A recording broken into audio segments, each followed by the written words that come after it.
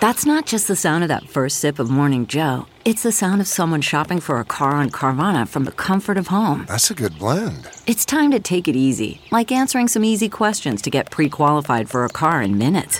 Talk about starting the morning right. Just like customizing your terms so your car fits your budget. Visit Carvana.com or download the app to experience car shopping the way it should be. Convenient, comfortable. Welcome to Money for the Rest of Us, a personal finance show on money, how it works, how to invest it, and how to live without worrying about it. I'm your host, David Stein, and today is episode 93. It's titled Capitalism, Complexity, and Cuba. I am back in Idaho after spending a week in Cuba with my son. Absolutely amazing journey. Learned an incredible amount, and what a warm, welcoming people. I want to share some experiences, but also mainly because it illustrates a lot of the economic principles and themes that I've covered in this show over many episodes. First, let me introduce you to somebody I met. His name is Rafael. He is a taxi driver. He works in Trinidad, Cuba. Trinidad's about 6 hours from Havana, a couple hundred miles. He's 65 but looks much younger. His taxi is a Fiat. He owns it. It's from the early 60s. Its original motor has been replaced by a Russian Lada engine. The Lada is ubiquitous in Cuba. And it cost Rafael, this replacement engine cost Rafael $10,000, the equivalent of $10,000. The taxi steering wheel is from an old Peugeot. We had hired Rafael to drive us east to the valley east of Trinidad to where there are a lot of old sugar mill plantations. Rafael was really easy to talk to. I conversed with him in Spanish about his family, and he was quick to point out about his 21-year-old son who had passed away 5 years ago in a car accident. And he shared how his son's death was really having a negative effect on his wife's mental health. She's very, very bad, is how Rafael put it. And the doctor, he says, giving her pills, and they help some.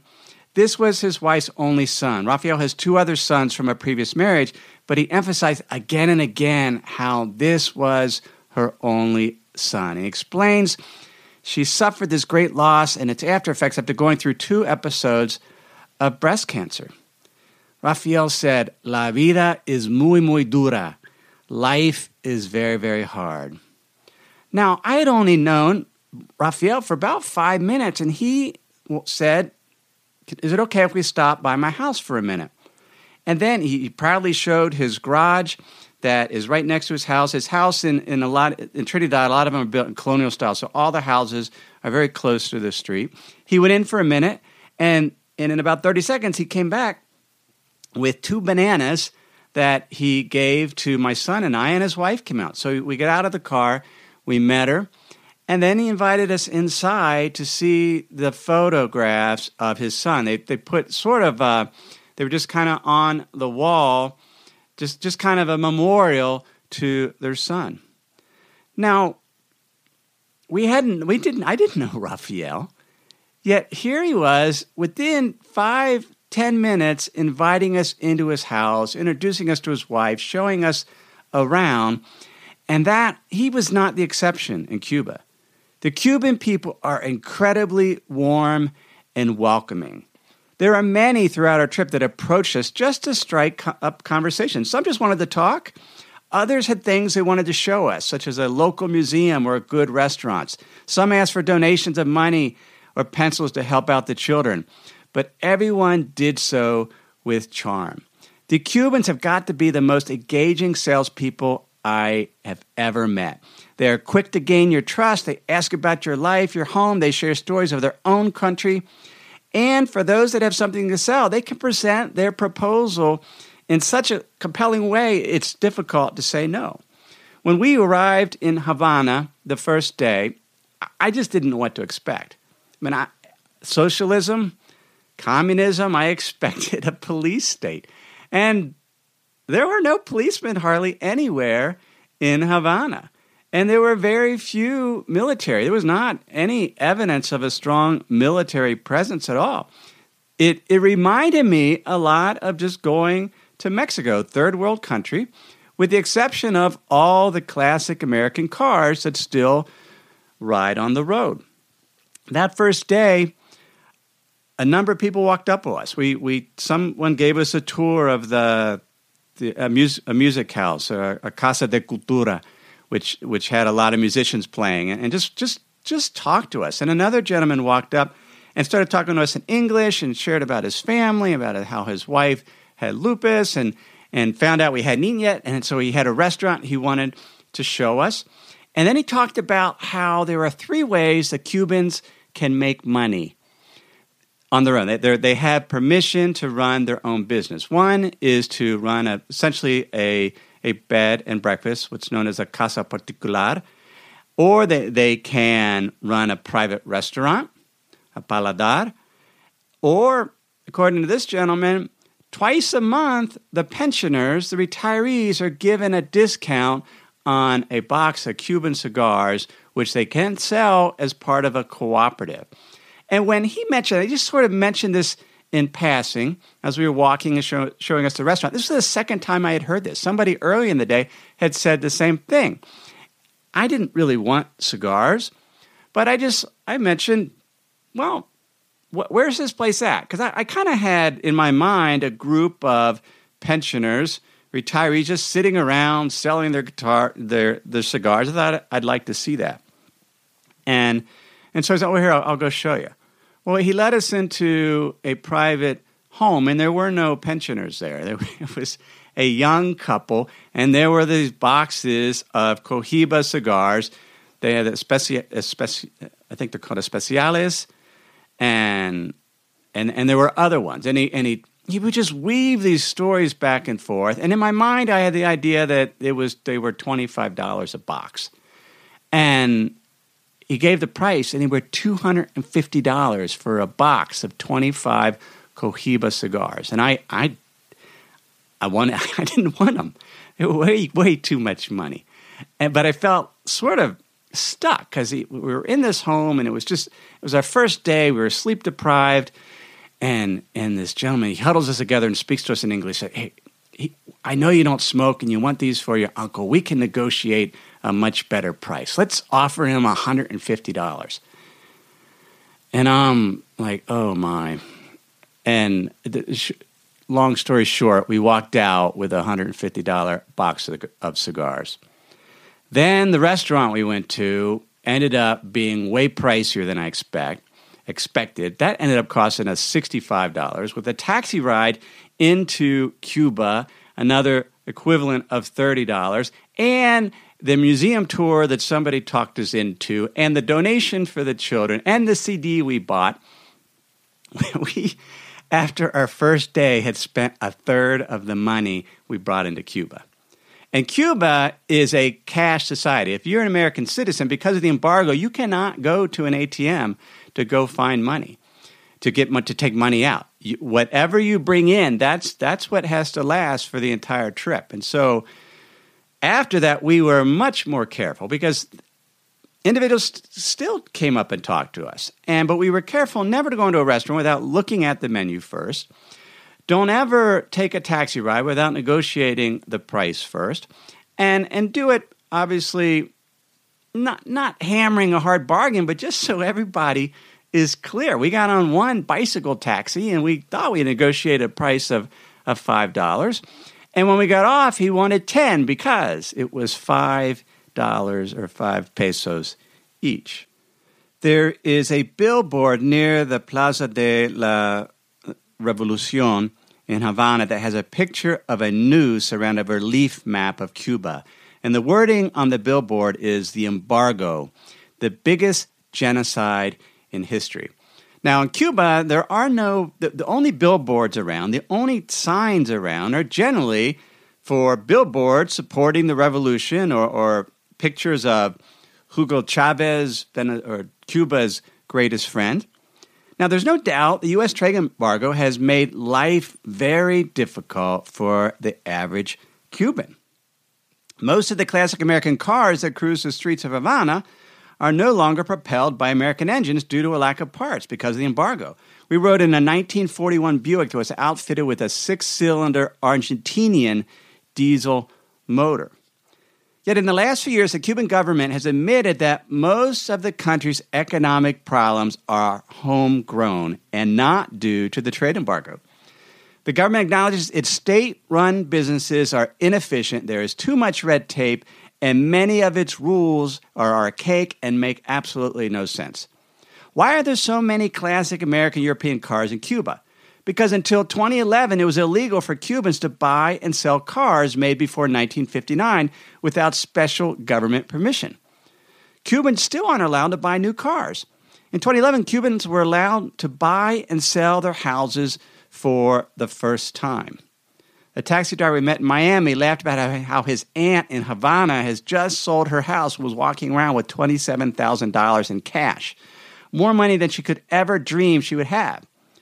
Of course, there was nothing she could buy with her house proceeds because in Cuba, there is not hardly anything for sale. You go around Havana and around, there are not many stores at all. There's some food stores, but if you want to go lamp shopping or furniture shopping, there are no furniture stores that we saw. On our last night in Havana, we stayed in the house of Carlos and Jeanette. Throughout the trip, we booked Casa Particulares using Airbnb. You can use Airbnb, at least as an American citizen, you can use Airbnb to book housing in Cuba. So they were renting out their house. They've done so for the past 2 years. And they mentioned that Carlos, our host, that he had money now, that he had his business, but there wasn't anything he could buy with it. Unless you can get somebody to arrange and bring you something back from another country. He said he couldn't even get a good lamp. The Cuban economy has some serious, serious challenges. In the early 90s, after the collapse of the Soviet Union, Cuba found itself unable to import many of the things it needs because it got so much from the Soviet Union in terms of oil. And they went through a very, very difficult period where there wasn't enough food. There is not enough food in Cuba unless it imports large amounts of it. In order to import food and other things, you need hard currency to be able to do that.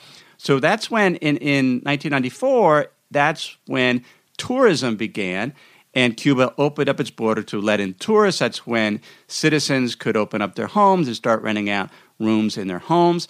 And without Venezuela coming along with their cheap oil, Cuba would have continued to suffer greatly. But they recognize, the Cuban government, Raul Castro, as president, recognizes the significant challenges faced in the economy. In 2010, at the National Assembly, here's what Castro said, quote, "The construction of a new society from an economic point of view is, in my modest opinion, also a journey into the unknown, the undiscovered. We do not intend to copy from anyone again. That brought enough problems to us because, in addition to that, many times we also copied badly. However, we shall not ignore others' experiences and will learn from them, even from the positive experiences of capitalists." Cuba recognizes their socialism as they had been living it isn't working. It's not working. The salaries are too low. The thing that the Cubans value most is the free health care and the free education and just the safety. I have never been in a country that felt so safe. And those are foundations. But even the health care and the education is starting to suffer because what happened in the 90s when they introduced they started taking dollars and the convertible peso, there are essentially two currencies in Cuba. There's the moneda nacional, the national currency, and there's the convertible currency. And you essentially have two economies. You have this economy where the prices are much higher. You go to a store that sells goods that takes convertibles or kooks, and the markup's about 240% higher than if you went to a store that only took moneda nacional. Now, what's going to happen when you have a store that can sell something that much more pricey than the local store? Well, goods start to flow to the more expensive store because the profit margins are so higher. And you have a situation in Cuba where there is not enough production, particularly of food, and so you have capacity constraints. And so you can't raise everyone's salary. The average monthly salary in Cuba is about $25. Well, if you raise everyone's salary and there isn't sufficient capacity, not producing enough food and goods, then you have a significant inflation problem. And Cuba has a serious inflation problem. When you look at the price of goods, let me pull it up. The cost of a family's basket of basic goods rose 15% in both 2012 and 2013 and 28% in 2014. This is according to the Union of Young Communists newspaper. And I got this article from the Daily Mail article. It was written by a gentleman whose book I just read, Mark Frank, Frank. And after I got back from Cuba, because I didn't do a whole lot of reading on Cuba before I went, but after I got back, I just needed to understand what in the heck was going on. And the best book I read is called Cuban Revelations, Behind the Scenes in Havana. It's by Mark Frank. If you remember my Insider's Guide, you would have gotten a link to that book. If you're not a member of my Insider's Guide, you can sign up by going to moneyfortherestofus.net, or you can text the word Insider, INSIDER, to the number 44222. You'll get a text back. You can give the email, and you'll be all signed up. But I read that book, and it really helped me understand the challenges Cuba is facing, because they have limited capacity. They're having to import large amount of food, and to do that, you need currency. And so the main export that Cuba has is tourism. It's individuals coming over. There are several million visitors that come to Cuba every year. And with the U.S. opening up the ability to travel more easily, when I went, I had filled out an affidavit saying I was a journalist and I could go, but nobody asked for my papers saying why I could be there other than my passport. And Cuba potentially could have 10 million visitors coming from the U.S., and they do not have the infrastructure to support that. There are so many tourists in this town, Trinidad, it's overrun with tourists. In fact, the Cuban government has said anybody can rent out their house now. You used to need a special permit, but now anyone can do it. Anyone can to have a restaurant because there aren't any hotels. And we saw that the lack of capacity, there is insufficient public transportation. There's not enough taxis. There's not enough buses.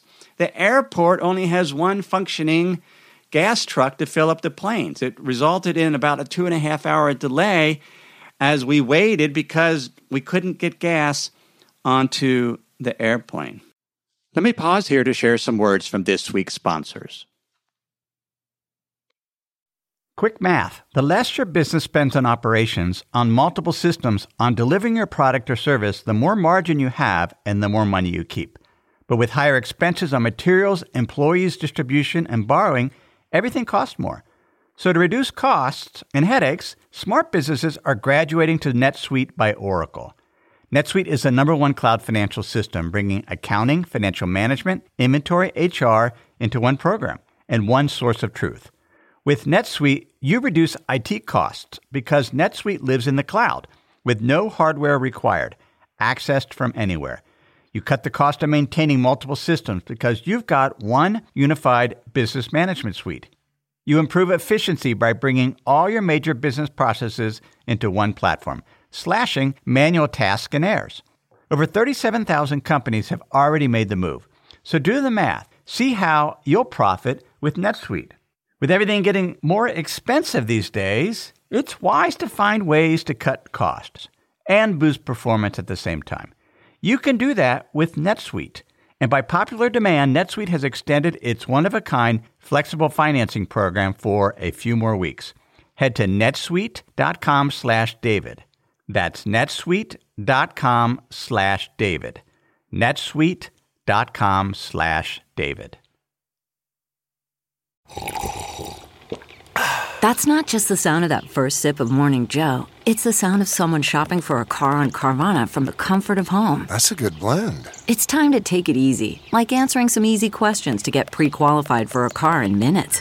Talk about starting the morning right. Just like customizing your terms so your car fits your budget.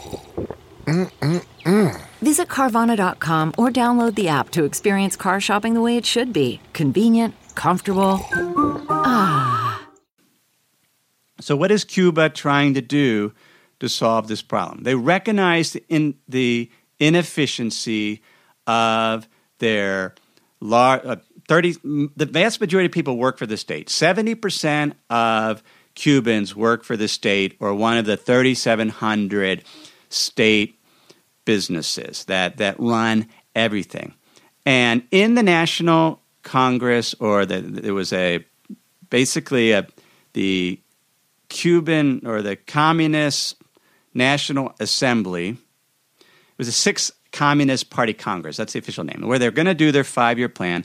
It was April 2011. And up to this, Raul is surveying people. They're trying to figure out what it is that is bugging people and what can they do. It's really, really hard to run a top-down economy. The level of complexity is so great. And invariably, it leads to inefficiency. So here's the 3 things that they were going to do coming out of April 2011 over the next 5 years. The state was to get out of administering the economy. And so instead of trying to administer and plan everything, the state was going to regulate it through taxes and other financial tools. There would be an emphasis on decentralization of economic decisions to the provinces and municipalities. Push it out to the local level so that decision could be made at the local level. And there was going to be the support of small private businesses and farms, cooperatives, and other forms of non-state activity. The idea was there's so much land that just lays fallow in Cuba to lease it out to the Cubans so that they can grow things, so that they have an incentive. And talking to Rafael, the taxi driver, I talked a little bit. I asked him about the revolution, and he was 7 at the time. He says, I don't remember much of it, and I don't really care about politics. I just want the freedom to earn money to take care of my family and for my grandkids. His 7-year-old grandson apparently is really, really good at karate. He calls him a little Bruce Lee. Well, I asked Rafael about sort of where were people working, and he said he just mentioned that there's a big difference between the private farms or the cooperatives because the individuals have an incentive and their pay varies based on the success of the crops, whereas with the state-run farms, the pay is the same no matter what. And there's just not the incentive there. And so the idea is to lay off hundreds of thousands of people, and those things are starting, and for people to move to the private economy. And there's risk to that. In this book by Mark Frank, there's a quote by Maria, who worked in a restaurant for 18 years. Here's what she said. Being laid off was more of a psychological shock than an economic one because I wasn't paid much. It hurt your self-esteem. You feel you did something wrong, even if you worked for many years without any problems. And you know it isn't your fault. It isn't easy. The future is bleak and more uncertain, but I have my health to face it, and with health you can deal with anything. We Cubans are a very optimistic people. So Maria, she got a Spanish passport, flew to Miami to work with relatives for a few months, and then she turned that money into goods and brought them back to sell. And that's where a lot of the goods are coming into, despite the trade embargo. When we were lined up at the airport in Miami, we had our little roller bags. Everybody else had these huge suitcases and boxes, all shrink-wrapped, and more than likely carrying goods to sell back in Cuba. Now, in that quote from Maria, she said, the future is uncertain. Raul Castro says, as they change the economy, it's a journey into the unknown. You cannot have a functioning economy without a level of uncertainty. Back in early 2000s, I read a book by Edgar Peters called Complexity, Risk, and Financial Markets. And he was talking about complexity theory. And he said complex systems, which is what any economy is, a socialist economy, a capitalist economy, it's a complex systems. Complex systems have local uncertainty and global certainty. You have some level of global certainty. You have property rights. You have safety in terms of the defense by the nation. Hopefully you have the rule of law. But you have to have local uncertainty, variability. Complex systems have the ability to reach the same goal through multiple means. That means it's not planned from the top. You have all these individual agents in a country acting in their best interest, trying to solve problems, trying, in the case of Cuba, to make ends meet. If you have a job with the government and you earn $25 and the food prices are skyrocketing at 15% a year, there is not enough money to buy food. You have to find ways to earn money. Peters goes on to say, reducing the uncertainty of complex systems, i.e. making them more predictable, makes them less resilient to shocks and makes them less creative. When the Soviet Union collapsed, the planned economy of Cuba, huge shock. The people nearly starved, or many did, without Venezuela coming in and the changes that were made. Peters again, creative adaptive behavior increases with lower amounts of structure and higher amounts of uncertainty. The more uncertainty you have, the more creative people need to become and do become. Creativity means doing something outside the range of existing practices, trying new things, experimenting. It is the process of merging previously unrelated items into a new whole, integration, seeing relationships between unrelated items. That's what creative is, just figuring it out. Sort of as Karl Popper says, as a piecemeal engineer, you do little by little and you try things out. You don't make wholesale changes all at once because of unintended consequences. And that's what Cuba is trying to do. They're making, because you've had a people that have been under a very strict government system with much of their needs provided by the state for over 50 years. Carlos, who we stayed with, gave an example. If you're a blind man at a dining room table and your plate's always in the same spot, your napkin and your cup, and suddenly you show up and it's all moved around, it can be very, very hard on people, particularly the older people Carlos mentioned. The younger people can adapt more easily, but the older people. And so Cuba is gradually making the changes. Finally, Peter says, innovative geniuses persist in the creative process for long periods of time, exploring many different combinations of what is known. Cuba is undergoing a grand experiment. Their economy is broken. One of the other primary drivers is the foreign debt that Cuba owes to Russia, to Brazil, to China. Debt that they incurred, and the only way, with foreign debt, the only way to pay it is with hard currency. You have to run essentially a trade surplus, export more than you import, and that is what is driving, when it comes down to it, it's debt that's driving Cuba to change. And it's inflation, the lack of capacity, because the incentives weren't there for the people to be more creative, to embrace the uncertainty, and to lead the economy into a much more productive phase. Who knows how it's going to turn out? Hopefully, it will turn out well, because the Cuban people deserve it. They are inherently entrepreneurial. I saw it. And they want the freedom to do it. And there are still stupid rules that need to be fixed. The fact that you can't have internet in your home. You go to a public square in Trinidad, the public park, everybody's sitting around, the tourists and the Cubans getting Wi-Fi. The shift from socialism to capitalism requires greater uncertainty, which means people have to be allowed to fail and will fail, and the Cuban government is willing to let their state businesses fail. The question is, for all economies, is what do you do to help those that fail? What type of social safety net is available? And that is an ongoing discussion throughout all governments that set that social safety net at different levels. So that was Cuba. We'll see how it turns out. You can get show notes for this episode at moneyfortherestofus.net. You can also get them, as I mentioned, through my Insider's Guide. Just text the word Insider to 44222. On the Money for the Rest of Us Hub, I answer two primary questions. What's going on in terms of the economy, in terms of markets, so that members aren't investing blindly? January was a horrific month for the stock market and other risk assets. We formally look on a monthly basis. We look at economic trends. We look at valuations. We look at the level of fear and greed and momentum. We put them all together.